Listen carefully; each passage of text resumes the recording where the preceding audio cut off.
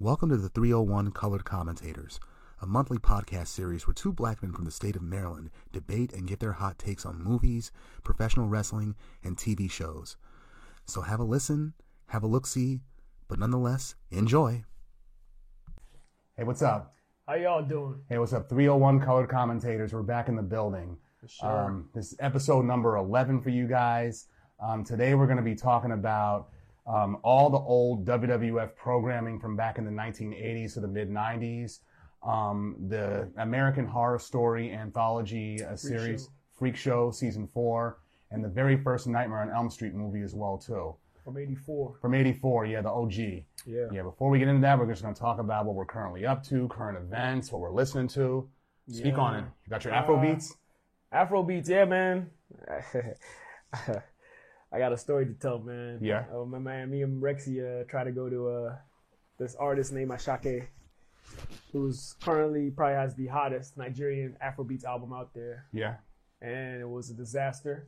The concert was a disaster. We ain't even make it in there, dog. How come? We were in line for 3 hours. First of all, his management needs to be fired because them motherfuckers booked a venue that was supposed to be for weddings instead of an actual concert venue in Patapsco, Baltimore. What?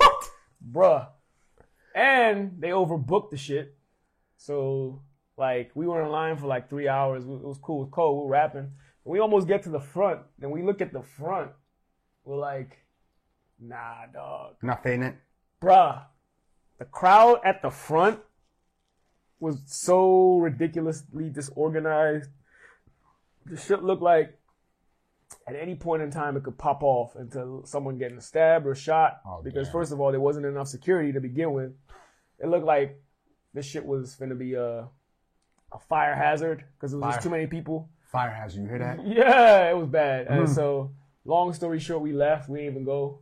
But we heard he ended up just performing 2 songs. Because what happened was... He bounced after that? What happened was he had like 2 security guards. And one of the security guards got robbed of their gun.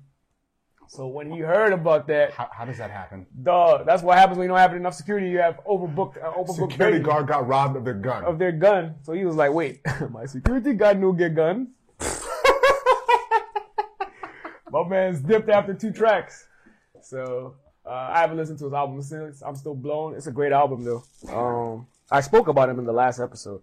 Other than that, I've been listening to the new Jeezy. It's cool. Snowfall. He's still Mr. Snowman. He's still Mr. Snowman. You listen to it yet? I haven't heard it, but... It's cool. It's cool. Tell me that's modeled after, or at least the cover of the album is modeled after the TV show Snowfall? Somewhat. Yeah, somewhat. It's a good album. Like, the first listen, I was like, it's all right. Because rappers... I listened to it again, it's like, yeah, it's typical. It's like Jeezy. It's definitely Jeezy. Because I'm saying, rappers, they love to, like, model their shit after, like, a TV show. Or right, exactly. So, that's basically what I've been listening to for the most part. Trying to think of what else. Yeah, nothing comes to mind per se. But what about you, man? Raven Justice is a singer/rapper from Oakland that I got put onto recently. I've been listening to his stuff a lot, going through his music videos. He's a very melodic singing style to him, really, and he talks mostly about relationships. But I love his videos. His videos are cinematic. Raven Justice. Yeah, bright lights, big city full of girls. I just like the narrative that he has in his videos. I'm like, cool. It's like Drake, but without the rapping part. Oh, okay. It sounds interesting. I'm gonna give that joint a shot. Yeah, he's straight. He's like was raised in Oakland and ATL, so he's got influences from both cities. Okay. Sounds pretty cool. Yeah. Sounds pretty cool. Anybody else? That's about it. And he's a newer one I'm listening to. Right now in my car, my CD rotation is all New Jersey rappers. Okay. Redman, Joe Budden. Yeah. Tame One, Fugees. Yeah. Who else? I actually listened to Fugees like yesterday a little bit. Yeah. The Score is still a dope record. Yeah, it was actually the Score that I was listening to. So, yeah. Well, yeah, that's cool. I keep forgetting Jersey do has a decent share of some like good rappers too, which we would never know, unless they shouted out where they're from. Because other than that, they sound like New Yorkers. Yeah, basically. Because they wear New York gear, they sound like New Yorkers. But if you call them New Yorker, like fuck no, we from Jersey. We're from Jersey. Yeah. Like my bad. Yeah, y'all sound alike to me. Yeah, exactly. Y'all probably can know the difference, but I don't. Yeah, pretty much. Western Connecticut, they're the same thing too. Really? In regards to sounding like New Yorkers, because that's basically a betting community for New York City. Yeah, it's nothing New England about that part of Connecticut. I was just about to say, I would have assumed, but now that you're saying that, I guess it makes sense. Even SNL made fun of them too, like during Super Bowl 52, the Eagles New England Super Bowl. They have all these different cast members dressed up like a state of New England, but when it comes to Connecticut, you're like, oh yeah, and Connecticut, you're our bastard stepchild. Wow. Like, in a sense, they're right. I mean, that's my mother's home state, and I went to school there, but that part of Connecticut, it's all New York. You don't find no New England gear there. No like Boston Red Sox. Interesting. No Bruins. No Patriots. No Patriots. You find UConn and Yale gear, but pro sports. Interesting. They got the Jets, Giants, Nets, Yankees, I did not Mets. know that. Even the goddamn Buffalo Bills get played in that part of Connecticut, and they're damn near Canada. You was up there recently, right? I was up there last month. Well, 2 months ago for Labor Day weekend. I remember that. Yeah. That's what's up. Yeah. That's what's up. Had a fun time up there too. Always have fun when I go to CT. That's good. Yeah. I guess anything else before we jump into it? Nah, nothing else currently. What's it called? Finished Power Raising Canaan book 3. I gotta start that still. I just finished watching Rami. Yeah, the ending. Yeah, Rami. I'm gonna get started on that. Yeah, that's a good one. The ending scene of the season finale. It was dope. I loved it. I ain't gonna say what it was. Definitely, you gotta check it out then. I was like, okay, yeah, I'm cool with this. Worth it. Yeah. Also, shout out to my man Fred. Happy birthday! I know his birthday. Yeah. Superstar, Family Matters. Yeah, happy birthday. I'm sorry I couldn't make your birthday yesterday. And I mean that because of all the pictures I saw now. Yeah, we went there live. Mm-hmm. We went there heavy. Shout out to Fred, man. Yeah, shout out to Fred Star. Yeah, man, that's bro. Yeah, I guess we can. Shall we? Yeah, let's do it. All right. Okay, the first topic of discussion is A Nightmare on Elm Street. Yeah, written and directed by Wes Craven. It stars Heather Langenkamp. Yeah, the late Wes Craven. Mm-hmm. It stars Heather Langenkamp, John Saxon, Ronnie Blakely, Johnny Depp in his first film debut role, and Robert Englund. He looks so young. He does. He looks so young watching that again. I'm like, wow. Mm-hmm. He looks like a kid, literally. You should see him in Platoon 2 years later. Really? Yeah, he was in that too. As a translator as part of the army. I gotta check that out. And Robert Englund as the character Freddy Krueger in his breakthrough role. Yeah. After years of being on stage and TV and other minor roles, this one made him blow up. Yeah. The plot, it takes place in the fictional town of Springwood, Ohio, where Nancy Thompson, who Heather Langenkamp plays, she's an average teenage girl who has successive nights of nightmares, right? And so do her friends. And her friends start to get murdered one by one, but they all have one thing in common. They all see the same man in their dreams. Mm-hmm. A badly burnt man with a fedora, a dirty and tattered red and green striped sweater, and a razor claw. What else? Yeah, and when Nancy confronts her mother about who this man is, her mother and the other parents are in denial about it at first, but then they're forced to reveal who this individual, Fred Krueger, is. Yeah. A demented child murderer who murdered 20 or 30 kids on Elm Street, got freed by the police in a technicality, so the parents of the murdered children, and then some, mobbed up and decided to kill Krueger themselves. Mm-hmm. So now he hunts the children of the parents who murdered him in their dreams, where the parents can't save them. Yeah, the film was released on November 9th, 1984, on a $1.1 million budget, and grossed $59 million worldwide. Yeah, it was met with rave critical reviews. It's considered to be one of the greatest horror films ever made, as it spawned a franchise consisting of 6 sequels, a television series, a crossover with the Friday the 13th horror franchise, it did. Various other merchandise, case in point. Oh, I forgot you had this joint. Yeah. Did you have it in high school? No, I've had this since a few years ago. Oh, just recently? Yeah. Well, I feel like you had this for a while. Or was it a Wolverine one? You made a Wolverine one. I made a Wolverine one. I didn't even make it. I just put taped thumbtacks on my fingers. Don't ask me why and shit. I don't know.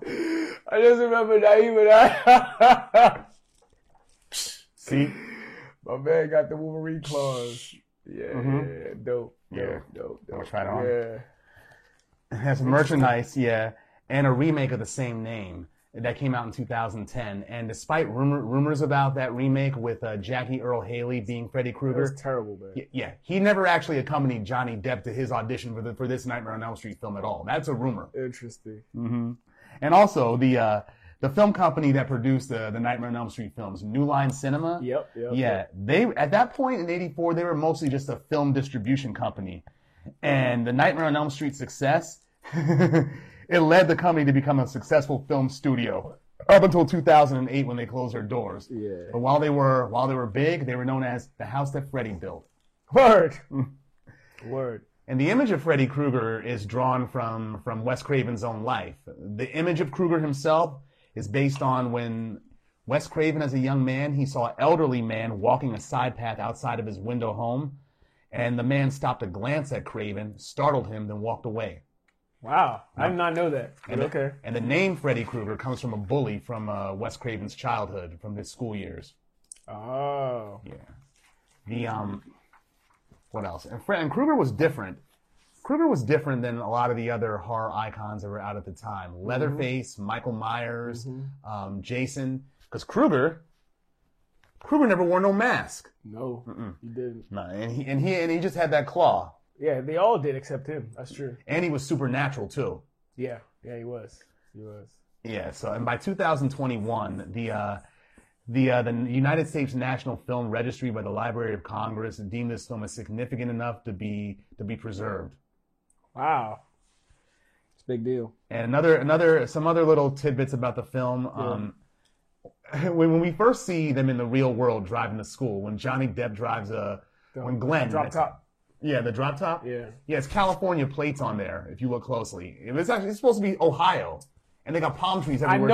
I noticed this time around. I definitely noticed that. I was like, this is definitely in California, but it's actually Ohio, huh? It's supposed to be. That's plot wise. Yeah. It definitely screams California throughout the movie. Yeah, actually. It reminded me of what they did in that TV show, the Amazon TV show Hunters. Mm-hmm. Yeah, where the opening shot is like an aerial shot of Chevy Chase, Maryland in the 1970s, but as a waterfront town.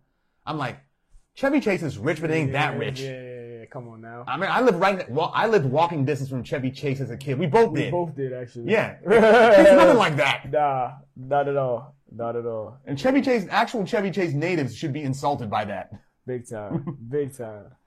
Oh, and in the Nightmare on Elm Street film, the guy that plays Rod, the one who goes to bed with Tina, the blonde who gets cut up in bed.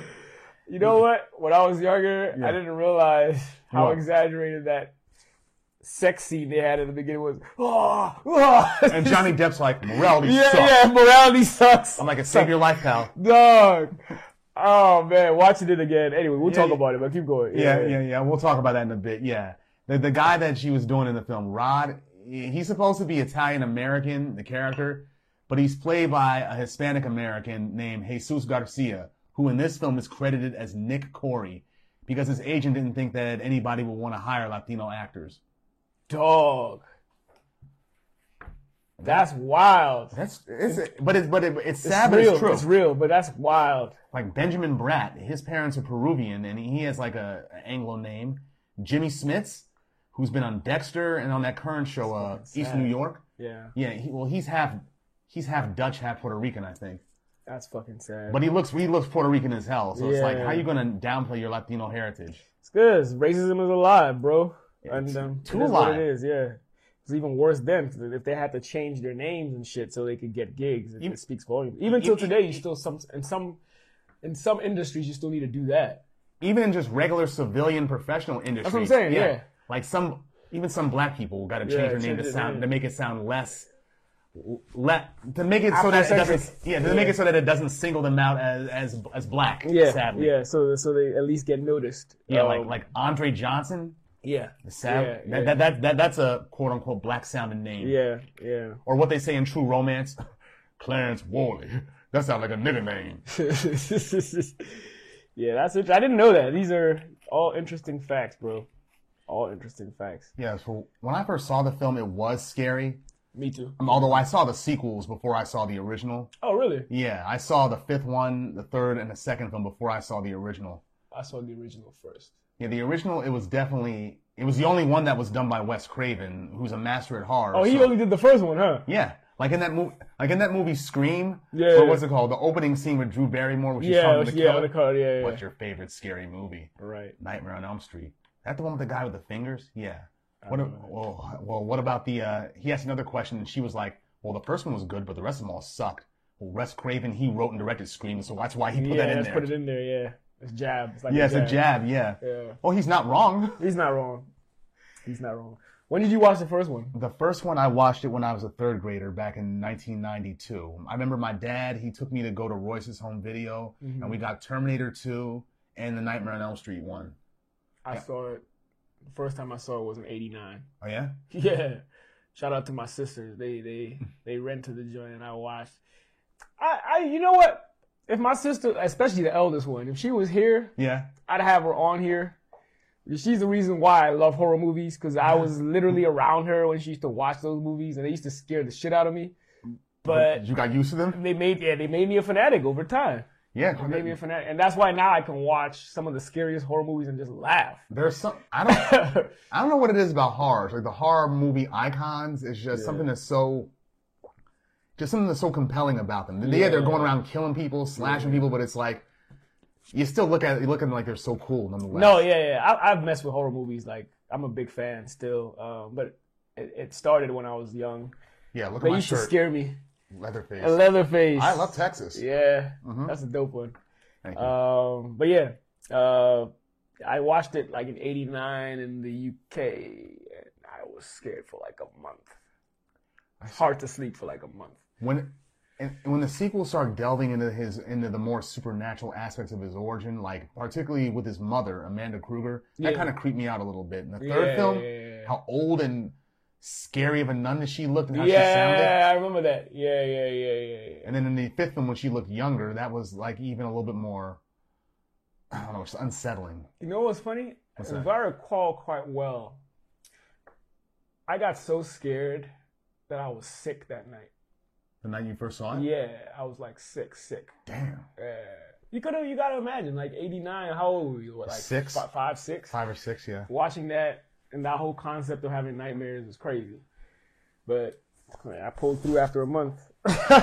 You came to view them as funny. Yeah, now they're hilarious. Like watching for fun. The second film, though, the sequel, yeah, that was, I didn't get it when I first saw it, but looking at it as an adult, it was like a thesis on psychosexual development, and that's why it didn't seem all that scary. It tried to emulate the darker elements of Wes Craven's original film, but it's like, there's a lot more going on here. There's a lot more subtext going on here. Yeah. That the director wants people to be talking about in film and academic circles. Yeah. But watching this film right here, it's like I heard of his origin many times in the sequels, but hearing it told here and it was clear that Wes Craven was going for more than just cheap scares. And he was just trying to get in your head. Yeah. In a manner of speaking. Yeah, that's exactly what it was, yeah. Yeah, he was trying to get in your head and stay there pretty much. Yeah. Because Robert Englund's Freddy Krueger in this film, he had a few... He didn't have his one-liners yet, but he was still... He was a bad motherfucker, essentially. He was. Yeah. I think another thing that differentiates him from, like, Leatherface or Jason or Mike is he can talk. Yeah, he can talk, and he toys with his victims before he kills them. He's sadistic. Yeah, he definitely like plays around with them before he goes for the kill. Whereas they just straight to the point. Yeah, they're straight to the point. They go ahead and just kill. And no foreplay, no nothing. None of that. And that's a good way to put it. A lot of foreplay with Freddy, yo. Yeah, that's why even though the Freddy vs. Jason movie was funny, that's why I say that even now that they should do a Freddy vs. Chucky movie. That's more that's more conducive. That makes more sense. That'd be even funnier. Great. Not only would we get plenty of blood and gore, but them two motherfuckers joning on each other the whole time. The quotables. The quotables, yes. Amazing. Shout out to Chucky. That was another movie. The first time I watched, I was scared as hell. I was scared of that one too. The first one, yeah. Yeah, I watched that one in '91. I watched it when it came out. Yeah. What year was that? 88. 88. Okay, I watched it like 1990 or 91 when it first came. When I first saw it. Yeah, I saw Freddy before that. I saw Nightmare on Elm Street first. And me too. But you ever notice? Okay, this film takes place in Ohio. That's the setting for it. But why they always usually got these guys in the Midwest? Chucky, he's in Chicago. Michael Myers is in Haddonfield, Illinois. Yeah, Illinois. And I was going to say Camp Crystal Lake is in Illinois, but I heard that's Jersey. Oh, it's in Jersey, rather. Yeah. It definitely looks like something would be like in the woods in of the Jersey. Boondocks or something. Or, yeah, or like Jersey got some woods. Yeah. Or the Ozarks, that type of shit. That's where Jason seems to be. Friday the 13th seems to be. It looked like it. Yeah. Not just a typical campground. Yeah, exactly. And all these films, well, except for the Chucky films, they all got teen sex as a theme. Yeah, almost as if it's like you're going to die if you have sex as a teen or something like that. Yeah, like when Johnny Depp's character in this film says, morality sucks, when he just hears his friends yeah. It's like, dude, you not having sex is going to save your life for most of the film. And then after dude busts and they're chilling in bed, what did she say? Tarzan tames Jane or something like that? I knew there was something I liked about you. I didn't even catch that the first time I watched it when I was younger, but yeah. This movie, rewatching it though, I'm not even gonna lie to you. The acting is pretty horrendous. Even Johnny Depp was his first role, so he hasn't really found himself yet. Yeah, the acting is bad, but it's still a classic because I guess conceptually, it's unique. It's very unique. Like I don't think there's anything like it prior to, where somebody haunts your dreams to that extent and then kills you in your dreams and then it's reflected in real life. Definitely a unique concept, and I think that's why it's such a classic. And he is a unique villain. Like he's the correlation between the claws and being burnt, and then the little cashmere red and green sweater with the fedora, and like his wobbles when he walks and runs. Yeah. It's a unique look, and even the claw just scraping against chalk and screeching. Yeah, and like you said, like a horror movie villain that actually talks during his murders is unique. That wasn't something that happened very often. Usually they were cold-blooded, quiet killers. Yeah, and he was one that was very vocal. Yeah, and then some with the one-liners in later films. Welcome to prime time. Exactly. This guy feels the need for speed. What's the matter, Joey? Feeling tongue-tied? I remember the joint in the sixth one with the dude with the hearing aid. He's like,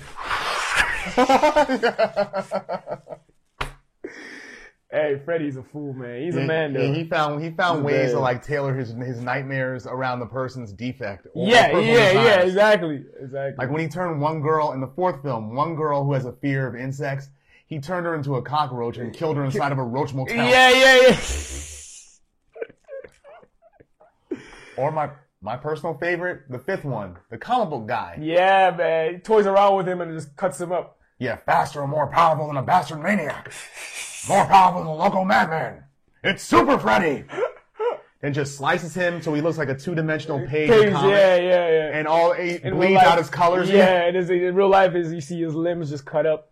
Just turns him into confetti in his dream. Yeah. No, but it's a great movie. The Wes Craven, he originally wanted a happy ending for the film, but the producer, Robert Shea, he wanted a darker ending, and that's what happened. Yeah. I mean, if you recall the ending, aside from opening the door for sequels, Craven's ending, it was intended to be anticlimactic, and the intended ending was the whole point of the film, like a teen struggling against overwhelming odds without the help of adults. And all the adults in the film, they're useless. They're either on drunks, on pills, or something, are oblivious to what their kids are going through. Yeah. I think it was one thing I noticed is like how Nancy throughout the movie refers to her dad as daddy and her mom as mother. Yeah, I think she calls her. Girl. Yeah, I think she calls her mom maybe once or twice in the whole movie. Other than that, it's like mother. It's almost like she has like great disdain for her mom, and her mother proved to be a drunk, drinking all early in the morning. Right, her at the mom bottom. Looked like she had that typical Stepford wife. Yeah, almost like she was a lady of the night. She always had makeup, and she always looked sloppy drunk in her nightgown and. Like, she always looked like she just come from a party. Yeah, kind of, that white gear that she always wore. And, like, with the makeup on always. Mm-hmm. it was interesting. I found that interesting. And her dad always was like dismissive to her cries. Yeah, but he wises up by the third film when she's an adult. Yeah. Yeah, and then changing the ending the way they did, it made it so that they're always going to be powerless over Freddy. And it made the struggle of her story entirely pointless. Yeah. And kind of undermines the film's youth empowerment message. Yeah, and although the ending, that ending, if they kept it the way Craven wanted it, it would still open the door for sequels, I think. Yeah. I think the ending was great as it is, because I think that's partially what freaked me out as a kid. Because Freddy never actually died. So as a kid, I'm like, oh shit, he's still alive. Mm-hmm. Damn. That's why I was shook. As a child. When he pulled the mother right through the door. Yeah. I was like, damn. That really shook me, man. So I thought that was a good ending. But you're right. Either way, it still opened the doors for sequels. Because in the 80s and late 70s, the horror genre, they were just beset by sequels. Yeah. And then the franchise were kind of destroyed by it. Like Halloween, that's fucking ridiculous. Halloween Ends. I didn't even take a look at the most recent one. Are we in double digits now? For what? Halloweens? Yeah, we gotta be, yeah. I mean, including the ones that Rob Zombie made. Yeah. Anything after H2O was number 7, technically. So, and anything after that, yeah, they're in their double digits now. I think it was after the 6th one, I didn't take them seriously. H2O, I didn't take it seriously after that. It's like, you don't even look like Michael Myers to me. H2O, was that the one with Busta Rhymes in it? And that was Halloween Returns. LL Cool J was in that one. Okay, yeah. Okay. Busta was in the other one, the one after it. Mm-hmm. I forget which one that was even called. So do I. Halloween, I think it was Halloween Resurrection or some shit. I gave up too. Yeah. Only person David might know. Yeah, I know David was. Shout out to David, because we used to talk about Halloween a lot. Our friend David's a big Halloween fan. He would know better than us. He would. I remember we used to talk about it, I'd be like, dog, David, how are you still into this? It's taking it too far. He's like, nah, man, I love Michael. I'm like, true. The Shape. Shout out to The Shape. Yeah, man. Yeah, but Freddy, he's my favorite horror icon. I think he's of all my Blu-rays that I got for horror films, he's the only one where I have the entirety of his franchise. I'd say my favorite one is still Michael Myers, but I respect the early Michael. Yeah, the first 2 that Carpenter did. Yeah. Jason, all your films sucked. Yeah, I wasn't a fan of Jason like that. All your films sucked. You just look cool. That's it. The acting was poor in all of them too. And they had Kevin Bacon in the first or the second one, I think. Yeah, I think it was the second. No. I think it was the first one. It was the first one, right? Yeah. Yeah, but they all sucked, man. Seriously. Yeah. And like, what's it called? The Jason Goes to Hell, the Final Friday, number 8. Mm-hmm. Yeah, that's the one where they show that Freddy and Jason share the same universe. When Jason dies and his mask is in the desert, Freddy's clawed hand and grabs it. Yeah. Thing is, ironically with Jason, even though we're kind of going off topic, the first one wasn't even based on him. It was more his mom. His mother, yeah. Jason didn't show till the sequels. Exactly, to the sequels. So, yeah. Mm-hmm. Yeah, the Jason and Michael Myers, if they do a movie, it should be called A Quiet Place. Or Two Silent. I know. That's a good funny guy. Or Silent Killers. Funny guy. Any favorite scenes from this one? From this one, my favorite scene is when Nancy, when she has Glenn watch her while she dreams, right, and goes out of her house. Yeah. Then Kruger's outside and tries to chase her back in the house, and she's running back up but her feet, they start sinking into the stairs. Looking like marshmallows. Marshmallows, yeah. Yeah. I'm like, this is pretty cool. Like, what's going to happen next? Yeah. Watching it back today, I find it funny that, like, at the end, she pulled a Home Alone, making, like, booby traps and shit. Yeah. But I was like, wait, what? When did you become equipped to do these things? Why don't you get all super, like, savvy all of a sudden? Yeah, I was like, where did this come from? It's kind of funny. Because you seem like a typical suburban white girl. Right, exactly. Mm-hmm. I think for me, my favorite scenes were the murder of Nancy, one. Oh, you mean Tina? Tina. Yeah. Tina was that, and then Johnny Depp's murder. Oh yeah, Glenn. When he's sunken in the bed, and then vomited the blood right out. Like, wait, that's too much blood for one human being. But yeah, too much. Yeah. But I found his death pretty cool, and Tina's as well. Because Tina's was where I was. Some poltergeist. I was like, what? Yeah, man. That's some poltergeist shit that happened to her. What? Yeah, I think that's what really got me shook as a child. The first murder, I was like, yo, this is some ill shit. And if the cops did their jobs and actually investigated the crime scene, they'd be able to tell that, what's his face? Had nothing to do with it. He had nothing to do with it. Rod had nothing to do with that. Yeah. Yeah, you took some fingerprints. You took some find a murder weapon. Yeah. None of that. You didn't do nothing but none of that. Lazy. Very lazy, man. Shout out to him too. He got strung up he got the Epstein in the. Yeah, he got the noose root in his cell. Yeah, he got the Epstein in the cell, dog. Mm-hmm. Yeah, unfortunately for him. What's crazy is how her dad still didn't believe her after she was like, "Yo, go check on him." Yeah. Only to find out he was dead, and he was still like, He killed himself. Yeah. I'm like, easy explanation, but not the explanation. Stupid, dog. Dunce caps. Stupid. Dummies. Yeah, big time. But yeah, anything else with this? What else? I like the synthesizers, the score that was used. Oh, yeah. And Wes Craven said the inspiration for the scores was when he heard the Gary Wright song Dreamweaver. Okay. Oh, Dreamweaver. That one. Okay. Yeah, when he heard the opening synths that were used there, it's like that's what I want to. That's my inspiration. I gotta revisit that song to see if it really correlates with the title does anyway. But yeah, but the opening synths that were used in the song, that was his inspiration for the score for Nightmare on Elm Street. The score is dope, especially when Nightfall comes, like the way the music. Dun, dun. Yeah, that joint. No, somebody used that music to show what's it called for White Flint Mall in Bethesda. A few years ago, when White Flint Mall was finally dead, knocked down. Yeah, it was finally knocked down and dead and abandoned. Somebody went in there, shot a bunch of shit, and put it over and used a Nightmare on Elm Street as a backdrop. Oh shit! I'm like, this makes it even more eerie. That's dope. Yeah, that's dope. Especially now that it's abandoned with spider webs and shit everywhere. Yeah, I used to pull up there.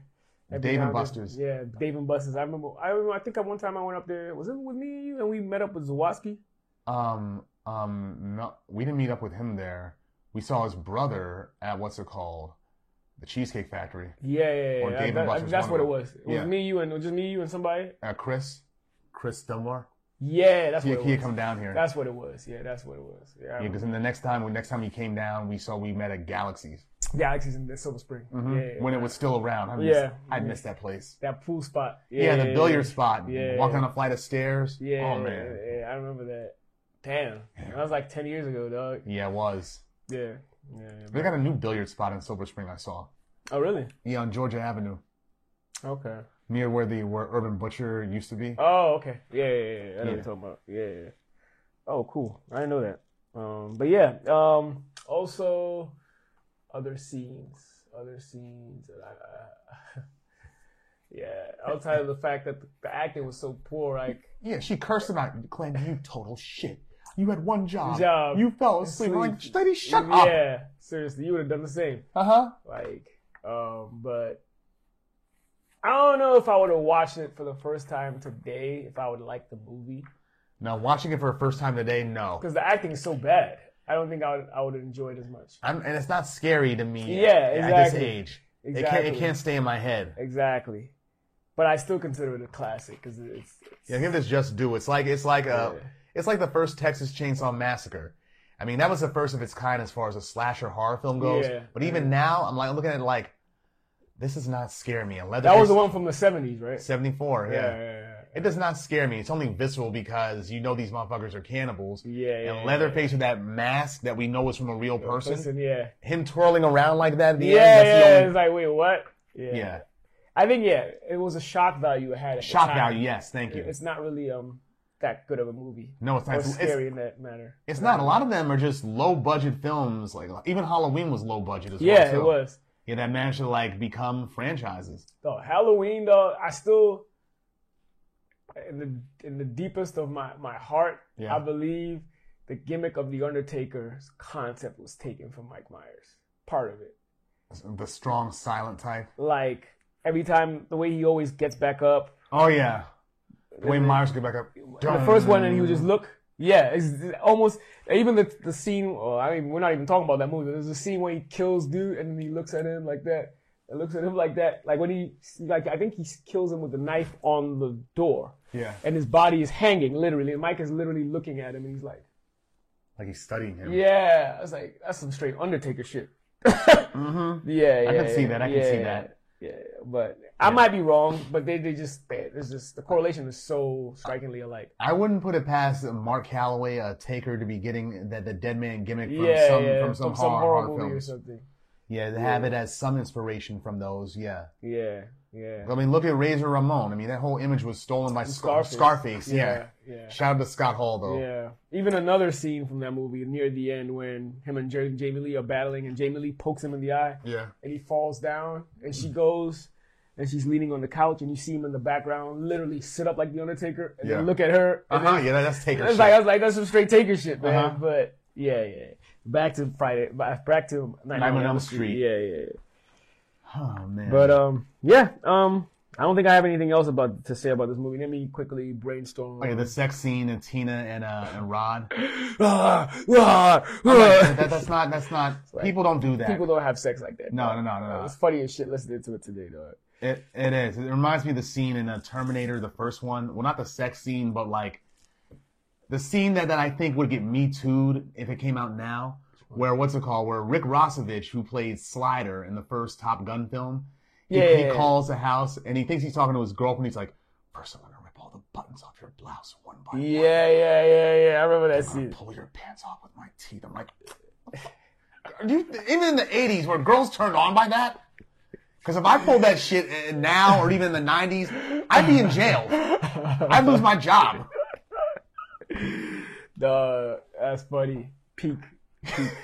As the English would say, it's peak. Peak, yeah. Rip all the buttons off her blouse one by one. Then you gotta buy her a new blouse, you dummy. Yeah, dog. That's kind of funny. And you can take your jeans off with your teeth. You know how long it's gonna take? Seriously. Yeah. If people had sex like they did in this movie, everybody would know everybody's faking an orgasm because nobody has sex like that. Nobody does, yeah. It's funny, man. That was funny. But yeah, that's what I have on the film. I mean, the impact on horror, I mean, it definitely influenced like supernatural horror films. Yeah. Especially the ones that involve dreams. Yeah. For sure. Does this one have any cameos outside of Johnny Depp? Outside of Johnny Depp, not really. No, right. I think Wes Craven's daughter, or maybe Craven himself, may have had a cameo in there. Oh, this one, like a doctor or something. Okay. Yeah. Or maybe it would have been maybe it was the producer. I'm not sure. I'm not certain. Yeah. Okay. Yeah, but the sequels, they definitely had future stars in there. The third film in particular, it had Patricia Arquette and Lawrence Fishburne. Okay, even the dark guy with a little bit of a gut. He played the one who was a patient. Yeah, he played. Was he in the third one or the fourth one? The third and the fourth. Yeah, he was like super dark skinned. Yeah, he got killed early in the fourth one. Yeah. He played Idi Amin back in the day. He looks like he could. Yeah, he played Idi Amin back in the day. So, yeah. Absolutely. Yeah. That's about it for me for this one. Yeah, the sequels. This film was better stylistically. Yeah. But the sequels, even though they're terrible, they were the first ones I saw, and I tend to enjoy those a little bit more. I do too. I actually watch, especially for me, my favorite one is like the fifth. The third and the fifth ones are my favorite. My favorites are the fifth and the fourth one. The fourth one, which one is the Dream? The Dream Master is the fourth one. The fourth one. I like that one and the fifth one. Dream Child. Dream Child. And I like the sixth one too a little bit. Yeah, the sixth one, Freddy's dead. The final nightmare. That's where we see Freddy's origin, pretty much. Yeah, exactly. But at that point, it's like it became like a self-parody. Yeah, it was beyond comedic at that point. It was. It was beyond comedic at that point. I remember the promotion for that sixth one was all up on MTV. They did like their own documentary on it and whatnot with Robert Englund in character as Freddy hosting it. Okay. I wasn't here at the time, so I didn't catch that. I thought it was cool at the end of the sixth one, how like during the credits it had a compilation of different scenes from the first one all the way to the sixth. Yeah, it's like Rocky. It's like a Rocky 5. The credits. Yeah. Like a compilation of different scenes from all the way to the first to the current. To the current one. It's kind of dope. What was it?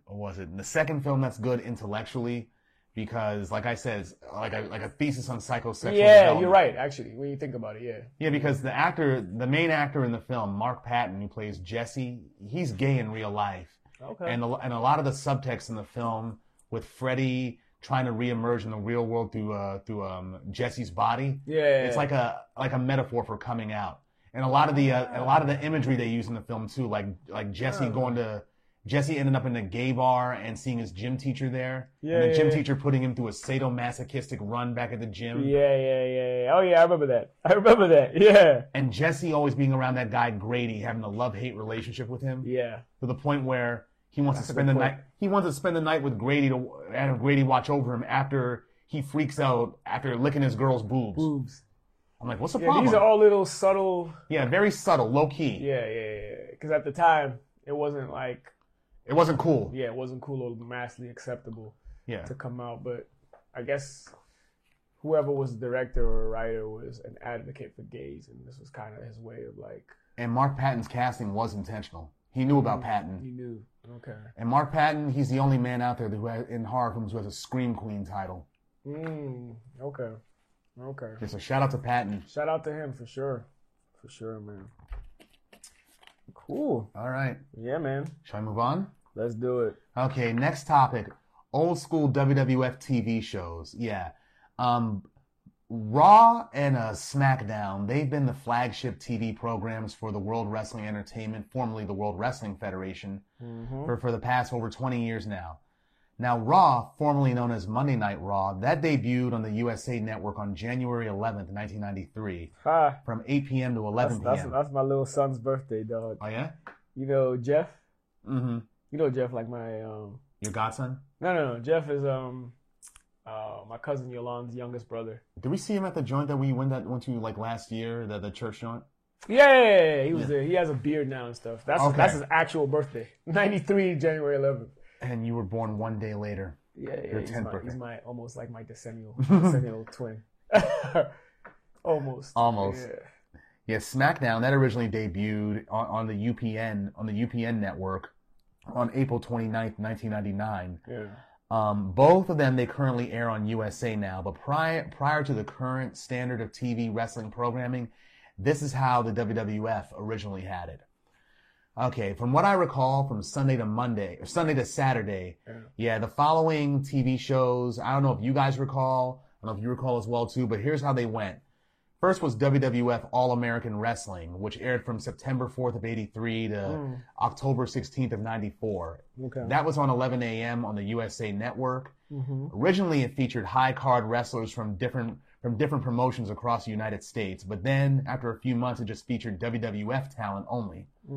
By the early 90s, the show mainly re-aired matches from previous shows, segments from other WWF programming, and only had one exclusive match. For most of its run, the series was hosted by Vince McMahon. Then Lord Alfred Hayes became the host. Oh, man. And then Mean Gene Okerlund took over for hosting duties until the end of its run. Okay. I remember that one because that was the first time I saw, back when we were third graders, when WrestleMania 8 was coming out, the promos for Randy Savage and Ric Flair's match. A lot of the shit that we saw debuted there on All American Wrestling. Like the whole, Elizabeth was mine before she was yours. Shout out to the Nature Boy, dog. He's a legend. All those promo segments were on All American Wrestling. Even Savage and Gene Okerlund's interview, where Gene Okerlund's just instigating the whole time, like, Randy Savage, what are we supposed to think? What are you thinking? And just what are you thinking, brother? What are you thinking, brother? Well, the picture's untrue. Untrue!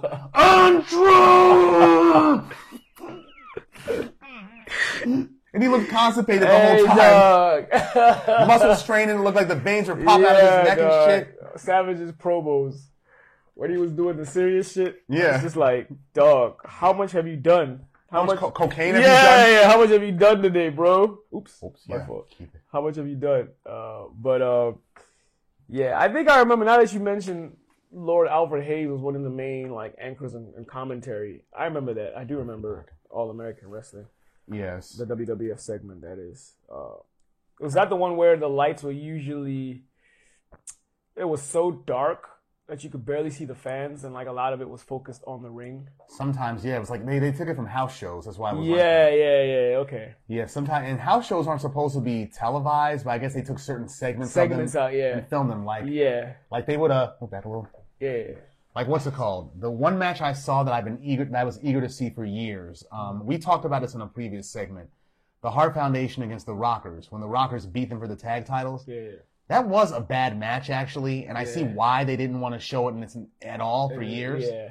But, that's an example of what All American Wrestling would do. Like, take at least one match from a house show and show it there and make it look like it's exclusive. Yeah, because, like, I know, like, what they would do in those kind of, like, the AAW segments, they'll compile certain matches into Coliseum video. Yeah. And then that's how like I'd see some of the matches. That's how I'm like, oh yeah, I remember especially Lord Alfred Hayes being English. Yep, the main commentator in a lot of them joints. So he was wishy-washy. He couldn't decide whether he wanted to be a heel supporter or face supporter. I didn't like him. But his accent was unique. So Lord Alfred Hayes. Yeah. Was he a wrestler at one point too? I don't know. I never saw him as one. That's a good question. Something to look into. He might have been, like in the same vein as Gorilla Monsoon or one of them. Gorilla, I definitely was aware. Yeah, he was a heel. definitely. A lot of his tenure, he was a heel. He was huge. Pause. Yeah. The big wrestler. I think he was maybe not the originator, but the guy that popularized the Gorilla Press. Maybe, yeah, the one that Ultimate Warrior would use. Yeah. I think he's the one that popularized it. That's why it's called that's why it became the Ultimate Press later, but the traditional name is the Gorilla Press. It was always listed as his wrestling move, the Gorilla Press Slam. Yeah. So I think it originates from him.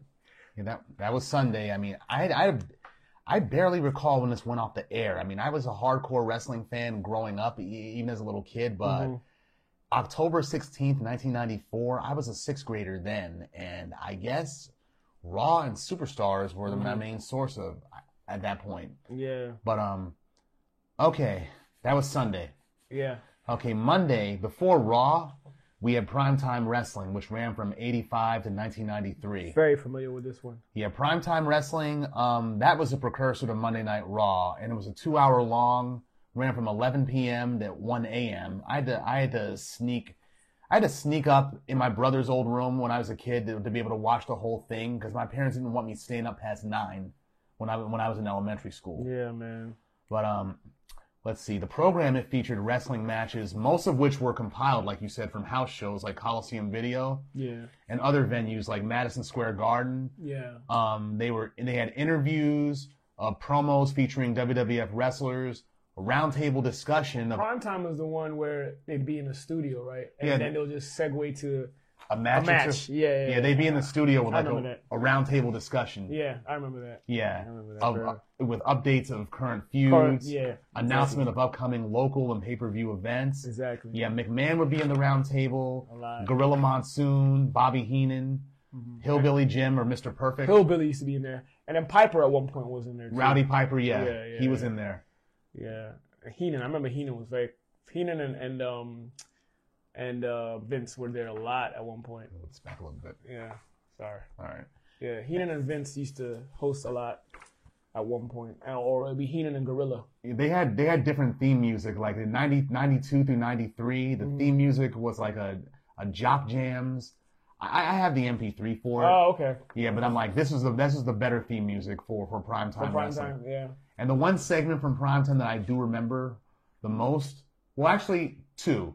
One match I remember was the Macho Man when he was WWF champion fighting Erwin R. Shyster, IRS, who at the time was a tag team champion with Ted DiBiase. So you're looking at like 92, 93? 92, yeah. It was before SummerSlam of that year. Oh, okay, right before England. Yeah.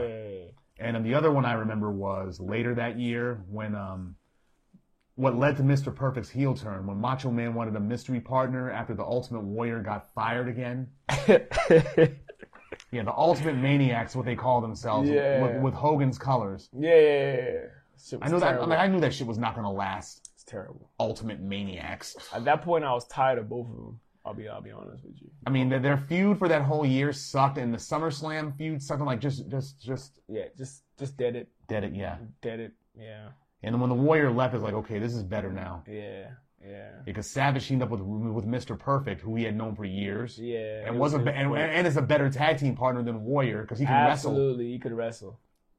One of the GOATs. Yeah, and the build up for that was just great. That whole episode was a build up for Mr. Perfect turning face. It was them versus Flair and Razor Ramon, yeah. And they lost in that Survivor Series too. And I remember when Razor Ramon and Ric Flair left the building, Razor with that leather jacket.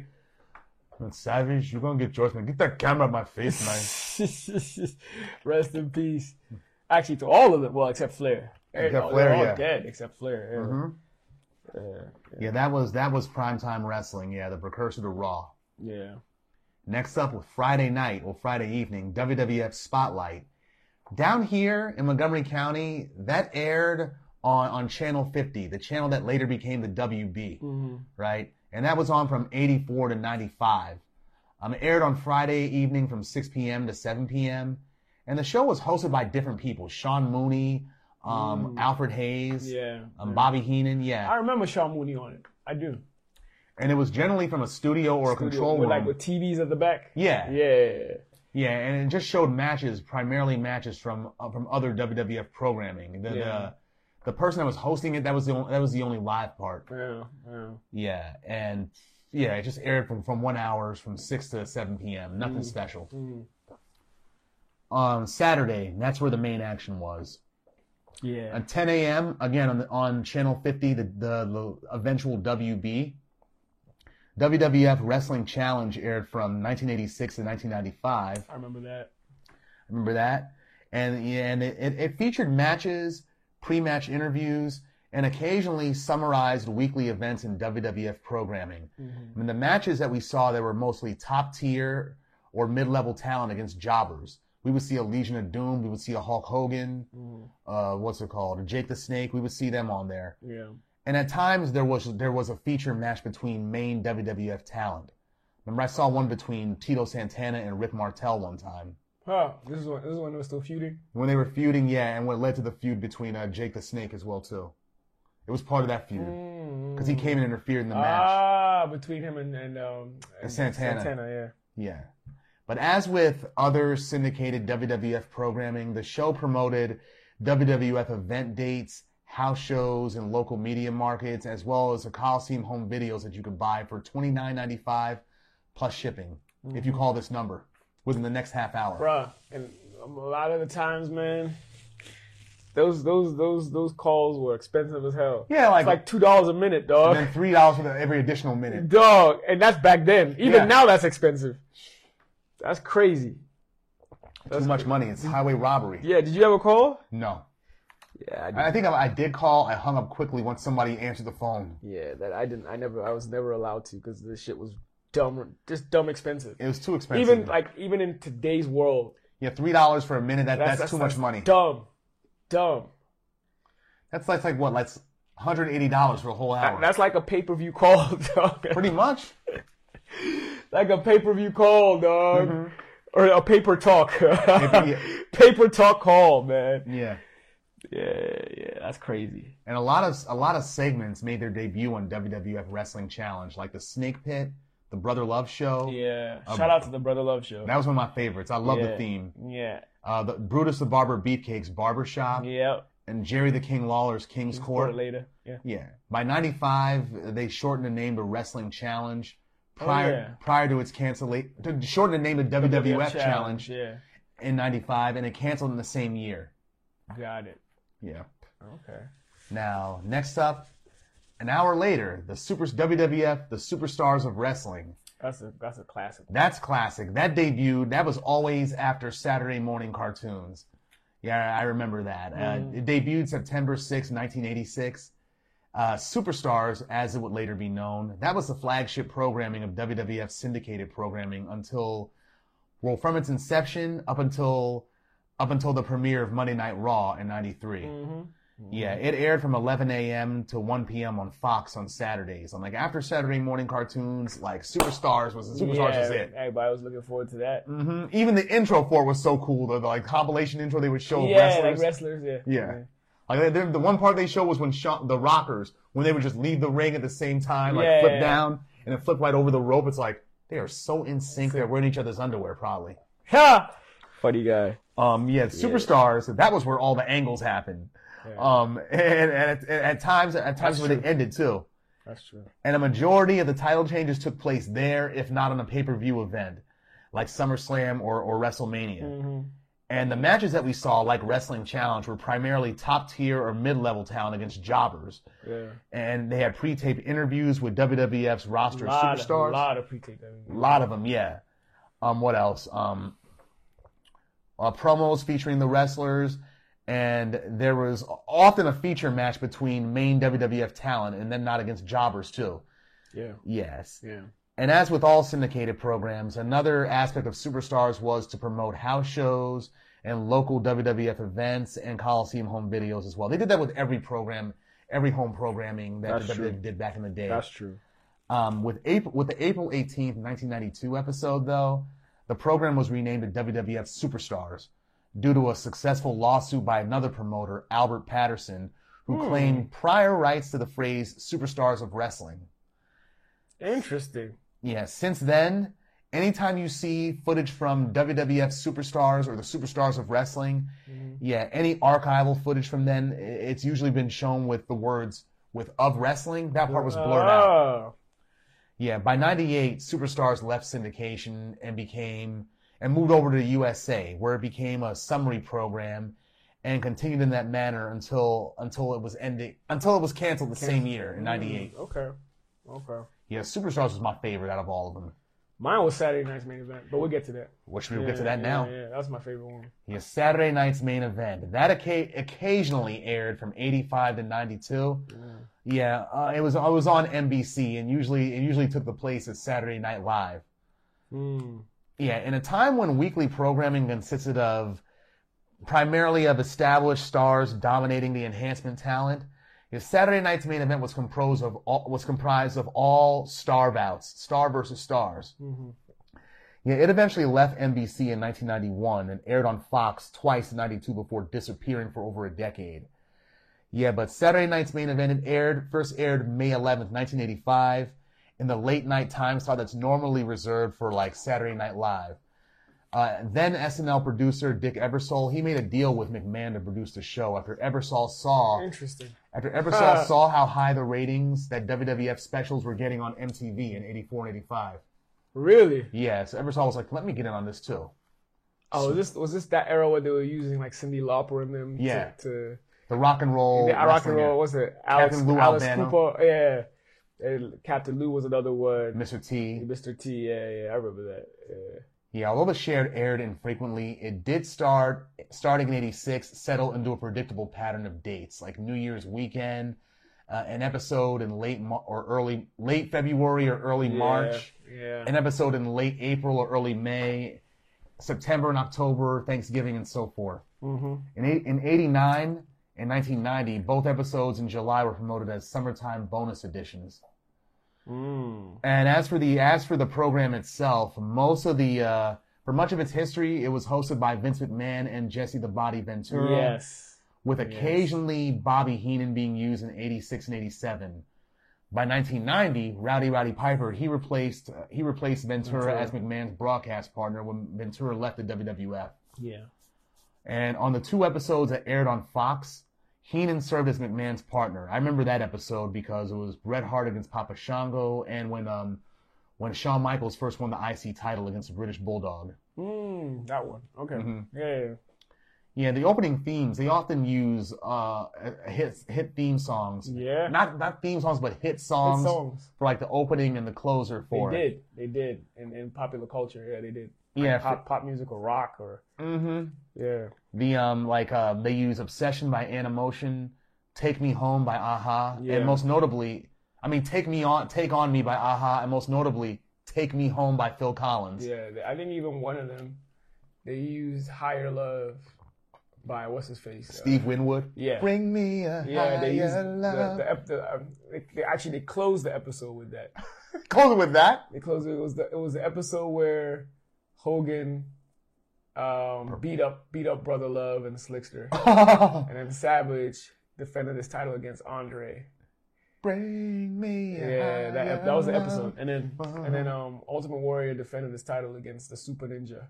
The Super Ninja. Managed by Mr. Fuji, dog. He was one and done. He was useless, dog. It's star talent. He ain't no star.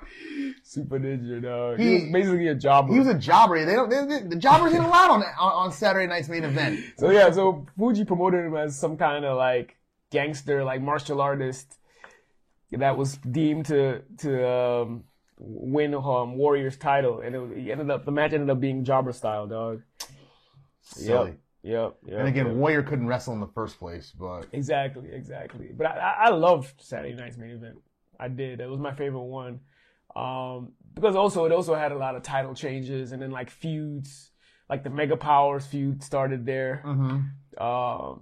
What else? Shawn Michaels against Bret Hart. That feud started there. Yeah, exactly. Hogan. I think that's also. I'm not. Correct me if I'm wrong.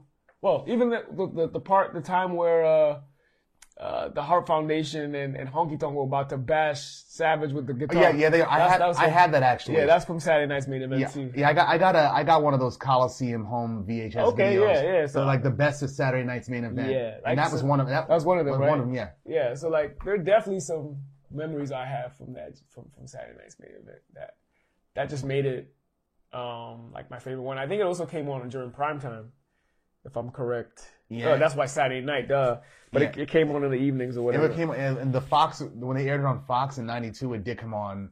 Yeah. It did come on in the evenings too, but they still called it Saturday Night Main Event. Mm-hmm.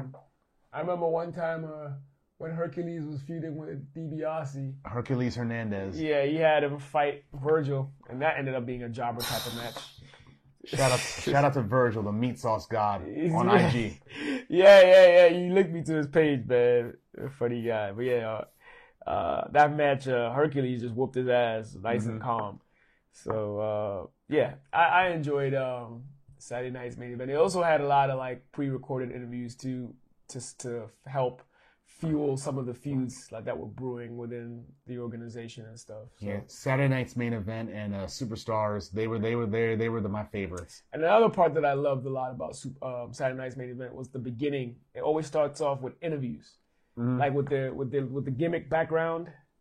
Like the signature, like they'll have like some sort of the person's logo in the back. They all like have the interview. It was like a green screen though. It was a green screen where they just kind of superimposed. Yeah, superimposed it. Like I love Bret the Hitman Hart's logo. The Hitman joint, like it was splashed on there. Paint. Yeah, I loved his. I remember Andre's had his signature with his palm on there, big ass palm on there, and then like Taker had his coffin with like the name Undertaker over it. Hogan's was Hulkamania, of course. Mm-hmm. Savage had his glasses with the Macho Man with him pointing. Yeah. But yeah, and then the interviews would pertain to the matches that they were going to have or the interviews that they were going to have.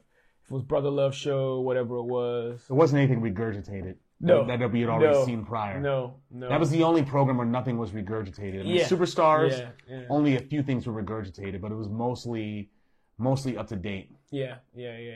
So, yeah, that's my favorite. Like, I definitely have a lot of like young memories from. Oh, Superstars! Remember the episode where Marty Jannetty where he returned? Oh, he was like wow after. I was like, oh gosh. And he threw Shawn Michaels into the corner. That's the first time I've seen Shawn Michaels like do the flip and let his back hit slam the corner.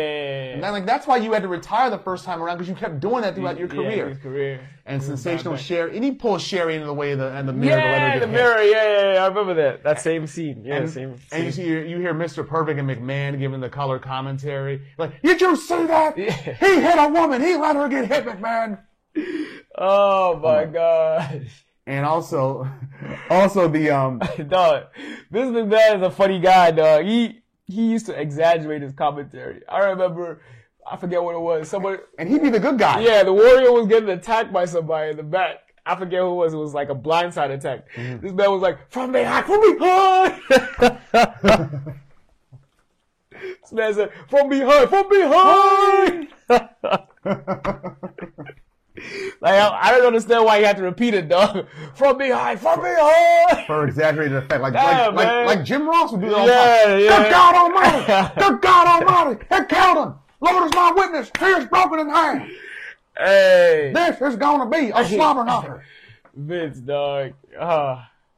Vince Anyway, McMahon. Yeah, man. Another one I remember was when Papa Shango, shout out to Charles Wright, put a curse on the Ultimate He was Warrior. throwing up. Yeah. I remember that shit. Look at Shango. He's like he's in another world. Yeah. But man, my favorite colored commentator was Jesse the Body Ventura. He made me love wrestling, dog. I'm not even gonna lie. It's part of the reason why I love wrestling so much. Because Jesse was just... Jesse and Gorilla were great yes, together. Jesse and Gorilla were my favorite, man. It's like they just played off each other so well. It's like...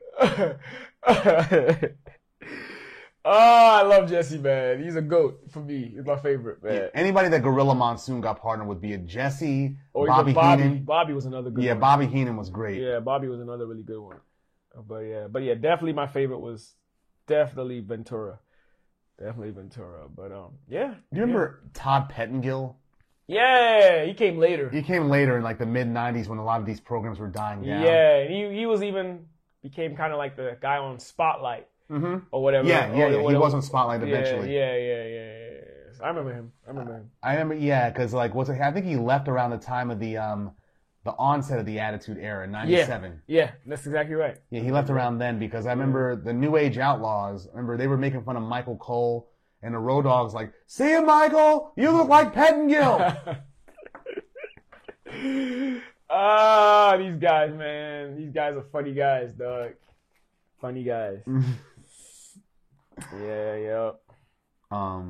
You got anything else to say about any other programs? No, it's just great. A lot of them I didn't watch in real time because I wasn't here. I was like in different places, so like I'd get them pre-recorded and shot and like I'll watch them in a different form of cable from another country where they weren't aired simultaneously with this. They'll be pre-recorded and aired another day. So like this is all new to me, like the timeline of how they aired during the week. Yeah. Because I wasn't here when you know. When it was airing like this. Yeah. For me, it was like I'm not gonna say obsession, but it's like I made sure I watched every programming. For sure, no. I would have done the same if I was here. I ain't gonna lie. I would have done the same if I was here. I mean, I had everything at that point except for a black box. I didn't get that till I was 11. Yeah, shout out to the black box. Shout out to the Beaver, dog. Yeah, this man was a connect for a lot of people. Yeah. I used to make VHS tapes for people and sell them. Yeah, for sure. Yeah. For sure. Cool, man. Okay. Yeah. Okay, shall we? Yes, sir. Okay, finally, for our final segment is the 4th season of the FX anthology television series American Horror Story, entitled Freak Show. Mm-hmm. Some background. American Horror Story was created by Ryan Murphy and Brad Falchuk. And Freak Show, Season 4, it aired on October 8th, 2014, and concluded on January 21st, 2015. The season is mainly set in 1952 in Jupiter, Florida, and it tells the story of one of the last remaining freak shows in the United States and their struggle for survival. The show was supposed to be an anthology, right? But they got several characters in here that made appearances in previous seasons. And some of the returning cast members are Sarah Paulson, who plays the two-headed Siamese twin, Bet and Dot Tatler. Who else? Evan Peters, who plays Jimmy with the lobster claw. Frances Conroy, who plays Gloria Mott. Dennis O'Hare, who played Stanley, the con man. Yeah. Who else? Emma Roberts, who played his partner, Maggie Esmeralda, who pretended to be a fortune teller. I saw her. I remember one of the episodes, yeah. Yes. Kathy Bates. She played Ethel Darling, the bearded lady. I remember her. The bearded lady and a Baltimore accent, too. Yeah. She even said she's from Baltimore. I'm like, I knew I recognized your accent. I knew it. It's funny. Yeah, keep going. No, we'll go. Danny Houston, Jamie Brewer, Mare Winningham. She's a Brat Pack member from the 80s. She was in St. Elmo's Fire. A lot of those films. All them films back then. Yeah, okay. And the newer cast members for this season were, Michael Chiklis, who played Dell, the freak show owner, and Jimmy's father. Yeah. I know what you're talking about. And Finn Whitrock. Ben Wolf also returns to the series, and this is the first season that's not strictly anthological, like we said. Yeah, you're right. Yeah, I noticed that too. Like some reoccurring characters throughout the season. Yeah, like the Dr. Arthur Arden, who was in the mental hospital that what's her face gets taken to. I forget her name. Yeah, he was in Asylum. Yeah. During the second season. Oh, it was in the second season. Okay. Yeah. I see. Like its predecessors, Freak Show, that was met with positive reviews. The ratings were strong, like 6.13 million viewers on average. That was the most watched season of the series.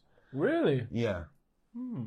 I remember the promotion for it a lot because a girl at my job put me onto it actually when she showed me the clown clown with the clown mask. And we see why he wears that clown mask later. Yeah, that was freaky as hell. Very freaky. It even surpassed Coven, which was the highest rated installment up until that point. I see. What else? The show garnered the season garnered 20 Emmy nominations, the most of any season of American Horror Story to date, including Outstanding Limited Series, and it got 6 acting nominations as well for Jessica Lange, Dennis O'Hare, Whitrock, Sarah Paulson, Angela Bassett. And Angela Bassett's on there too. She plays like I peeped it. She's there. The 3-titty lady. Yeah, she's there. Even what's her face? Patti LaBelle's in there. As Dora, the maid in that rich kid's mansion. And the girl from Precious is even in that joint. And Gabori Sabiti. Yeah. Mm-hmm. And even Theo Huxtable. Yeah, he's in there. Malcolm Jamal Warner. Yeah, he's in there too. Yeah.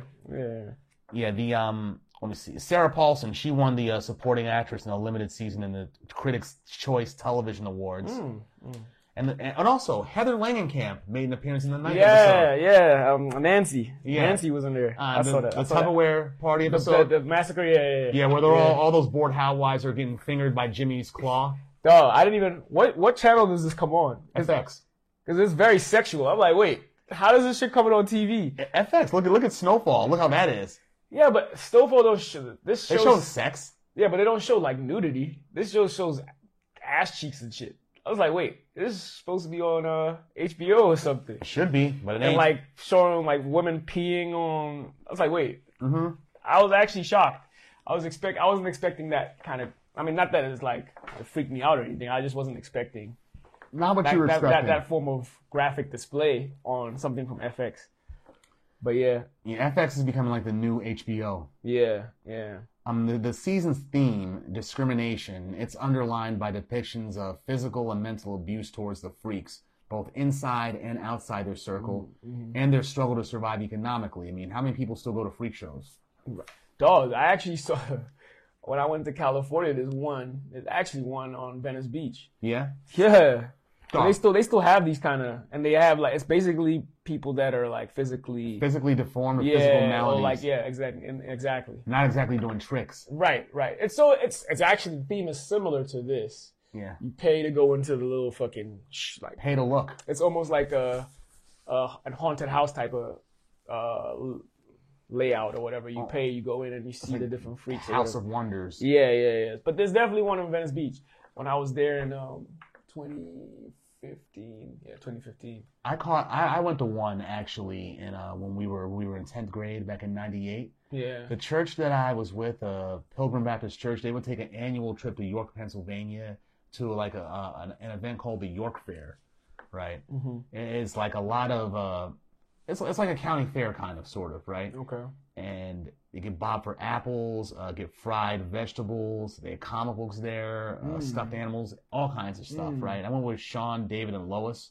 Okay. Yeah. And I remember, what's it called? We went to a house of freaks that was at the show as well too, like the world's longest snake, the world's fattest man. They had that there, huh? Yeah. Cool. Like for a church trip, that's interesting. Yeah. I also noticed certain things. I was like, the track that What's-Her-Face performed was from Lana Del Rey. It's supposed to be 1952 as well too, and they take all these modern contemporary tracks. And I was like, wait, that's how I realized, it was 2014. That's when that album came out, right around then. This kind of reminded me of what they eventually did on Lovecraft Country. Yeah. Yeah, like it's supposed to be a past setting. But they're using modern music. Yeah. Yeah. I heard of, like, Evan Peters, the Jimmy, I heard a cover that he was doing of Nirvana's Come As You Are. Yeah, exactly. So, yeah, the same thing with that. Exactly. There you go. Like, she did the Lana Del Rey cover. And in Lovecraft Country, they used Lady Marmalade for one scene. Yeah. So, I mean, it's cool though. Yeah, it's cool. I did like what I saw. Yeah.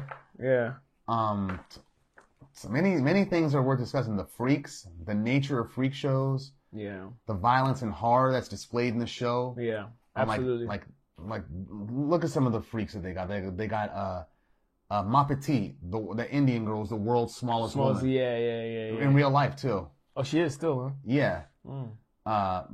Matt Frazier, who plays Paul the Illustrated Seal, those are his limbs in real life. The one is that the one with the Like it's the little hands. Yeah, he has thalidomide-induced phocomelia, malformed limbs basically. Okay. The person playing Amazon Eve, that's a male to female transsexual in real life. Ah, okay. Yeah. Okay. And they all have and each of them has some kind of physical maladies, like Elsa Mars, the German proprietor of the freak show, played by Glenn Close. Or did I say Glenn Close? No, yeah, was Glenn Close in the No, show? Jessica Lange. Jessica Lange, I'm yeah. sorry. Was she the one that performed the music? She performed the music and she hosted the freak show. Yeah, and the one she's also the one. And she had no legs. Nurse. Was she the one? No, that's a different one. The one that was the nurse to the Siamese twins in the first episode. What was her name? That wasn't her. I forget her name though. No, I'm talking. She's the one that performed the Lana Del Rey though. That one. I forget her name. Yeah. No, but keep going. I cut you off. Yeah, Elsa Mars. Yeah, she has no legs. Like you see her by herself, she just takes her legs off. Oh, I remember her. Yeah, I remember her. Yeah. What else? I do remember her. Angela Bassett's character got 3 titties, 3 breasts, like that lady from Total Recall. Total Recall, yeah. Jimmy's got lobster hands. She keeps getting mad at the dude because he keeps busting too early. The Del. strong dude, the strong dude, yeah. Played by Michael Chiklis from The Shield, and he was on The Thing in the first 2 Fantastic Four movies. Abysmal shit, by the way. Ha! Yeah, he bounced back with The Shield, and here. He said he didn't like playing this character at all, saying it was a dark period of his life and he didn't like what the character was since he's not that guy in real life. Yeah. That's like 50 Cent saying that he didn't like playing Kanan. Well, Kinda, yeah. Kinda, yeah. Because Kanan was a real bastard on Power. Yeah, he was. There's a lot. There's a lot going on in this show. That's Neil Patrick Harris. So much going on. There's too many characters, a lot. Just and by the end of it, yeah, and then there's Supernatural, like with the Edward Mordrake played by Wes Bentley, who comes out on Halloween when any freak performs on Halloween. Yeah. Like you perform on Halloween, I'll kill you. Right. I don't know if this I don't know from the way it was presented. I don't know if this is like a satire on spectacles as well too, in the same vein that Jordan Peele's Nope was. I was just about to say that, like, because it gave you a sense of empathy for the characters, like how they're just trying to make a living, and y'all just stare at them and discriminate against them. Everybody just discriminates and just looks at them like they're outcasts or they're just like a freak. Deny them service. Yeah. Like, is there anywhere else you guys can go? Because you're disturbing my daughter. Yeah. Like, bitch, fuck your daughter. I'm trying to eat. Yeah, and it kind of makes you like empathetic. Like, man, you can't sometimes blame why these people go homicidal. Like, because like you fucking treat them like they're shit. pushed too far. Yeah, you push them too far. And like when that character Stanley and Maggie Esmeralda talking about they're from Hollywood and they're gonna give the freaks more play and whatnot. Yeah, they're just playing them too, and we see what happens with them, especially Stanley. Yeah. And Del, who's supposed to be the proprietor, the owner, he's against him too. Like he got Meep sent to jail. Yeah, that was just fucked up. Yeah. And killed Ma Petite. He did. Yeah. And he was smiling when he did it. 45 it's like, wait. He just starts smiling. I'm like, you crazy motherfucker. Crazy. She thought he was a god. I'm glad that women gained up and killed him. Yeah, he thought he was a god. Even Elsa jumped in and shot him. Yeah. He killed Ma Petite. That was all I need to know. Yeah. And what else? Is it a fetishization of what's different too? Because a lot of the people that aren't looking at them like they need to get the hell away from them, they're looking at them like they're pets. Like, I want you in my home. Yeah. Now you get an idea how animals feel in the circus, dog. Yeah. Like after a while, you're like, fuck this. I'm gonna kill y'all. Mm-hmm. Yeah, it's the same thing. Same thing with them, man. And even the disturbing nature of some of the guest characters, like Dandy Mott, the rich boy. Yeah. Yeah, he's a psychopathic man-child. That's what he is. He is. That's the best way to put it. His mother enables him, and Dora, played by Patti LaBelle, the maid, the black maid, is the only woman who's not afraid of him. She eventually gets killed, though. She does get killed. And her daughter is played by Gabori Sarivi. Precious, from right? Precious, Precious, What else happened? There's the obsession with fame and wealth because of spectacles, like from Elsa Mars especially. Because we see what happens with her after she leaves the freak show. She gets everything she wants. Yeah. Even back to the dude, that rich guy, he started bathing in blood. Is that what he was saying? Oh, yeah, Dandy, yeah. Started bathing the blood from the people that he killed at the Tupperware party. Weird, yeah. Started bathing in blood. And that's how you know you're a psychopath. Yeah. Like, what's it called? If you kill somebody and you do shit with their blood. Yeah, because like Siler from the TV series Heroes. After he accidentally killed his mother, right? There's a scene in there where one of his powers in there is seeing the future and then painting a picture of it. So he ended up painting the picture on the mother's floor using her blood in his bare hands. It's like, what kind of freaky shit is this? Fucking weird, bro. Yeah. Yeah, it's weird. What else? Exploitation, even by one's own. Like Elsa exploited the freaks pretty much. Yeah, a lot. Yeah, a lot, very much so. Repressed sexuality. Del, he's secretly gay. Goes to that bathhouse. Yeah. That's true. And even the tribalism of these freaks, like how they stick together and take up for their own, like revenge. Revenge against Stanley after he got found out. What they did to him. That's true. Del, and even how they tried to get Elsa later on too. Yeah. Yeah, man, a lot was going on in this series, man. It was hard to keep up with at first. Yeah, at the beginning I was like, "Duh, there's so many characters," but then kind of follow a bit. It's just I wasn't expecting so much to unpack, but yeah. But I kind of understand why it was followed so much in Heraldic, because there was just a lot of characters with interesting stories. And they kind of like to some extent intertwined, and they did, yeah. Like you said, at some point they had each other's back, but at the same time they were also being exploited. And they just couldn't. You got the sense that they weren't free. They weren't free. No, it's like Elsa got them out of bad situations. We saw, so they kind of felt indebted to her, like they couldn't leave. Yeah, but in reality, she was more or less exploiting them, right? Yeah, she's more or less exploiting them for her own benefit. Yeah. And treating them badly at times too. Yeah, it's like a schizophrenic mother. Yeah, exactly. And then again, given her experiences with how she had her legs tortured and removed, it's like you'd be a little bit off as well too. Exactly. Now, it's a good show. It's long though. Long, 13 episodes this past season. 13 episodes, most of them are like an hour and change. But if you get through it, you'll appreciate it. Stick with it. Yeah, you'll appreciate it. You'll understand it. Yeah, for sure. Any characters that I guess were your favorite or stood out to you or whatever? I did like Jimmy because of how take charge he was. Yeah. And Pepper, the one with the microcephaliac, the one with the. Oh yeah. I like her. She appeared in Asylum. Oh okay. Yeah. Make sure this is still on. Yeah, the makeup and like the even though people say that it doesn't take much to be silent, you act with your body, and that's the case. Big time. Yeah. Big time. Yeah, because a lot you can say with body language. Yeah. Wow.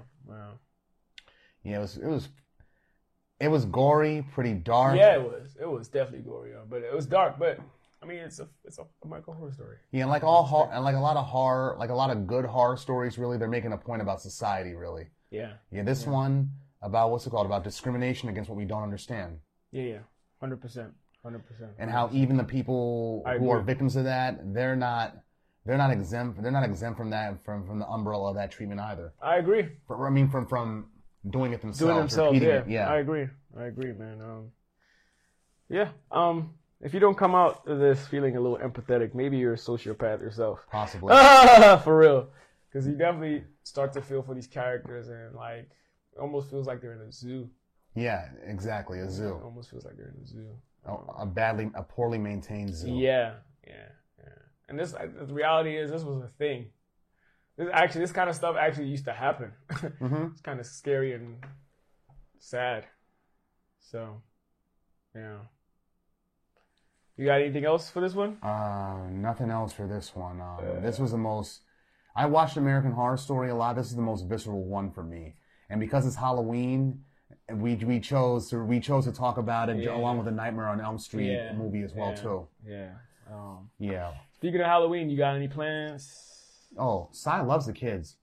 I'm gonna give out candy to the neighborhood kids. I love seeing them in their costumes. I love that too. But I think this time around I'll be out with my godson as well and actually partaking. So okay.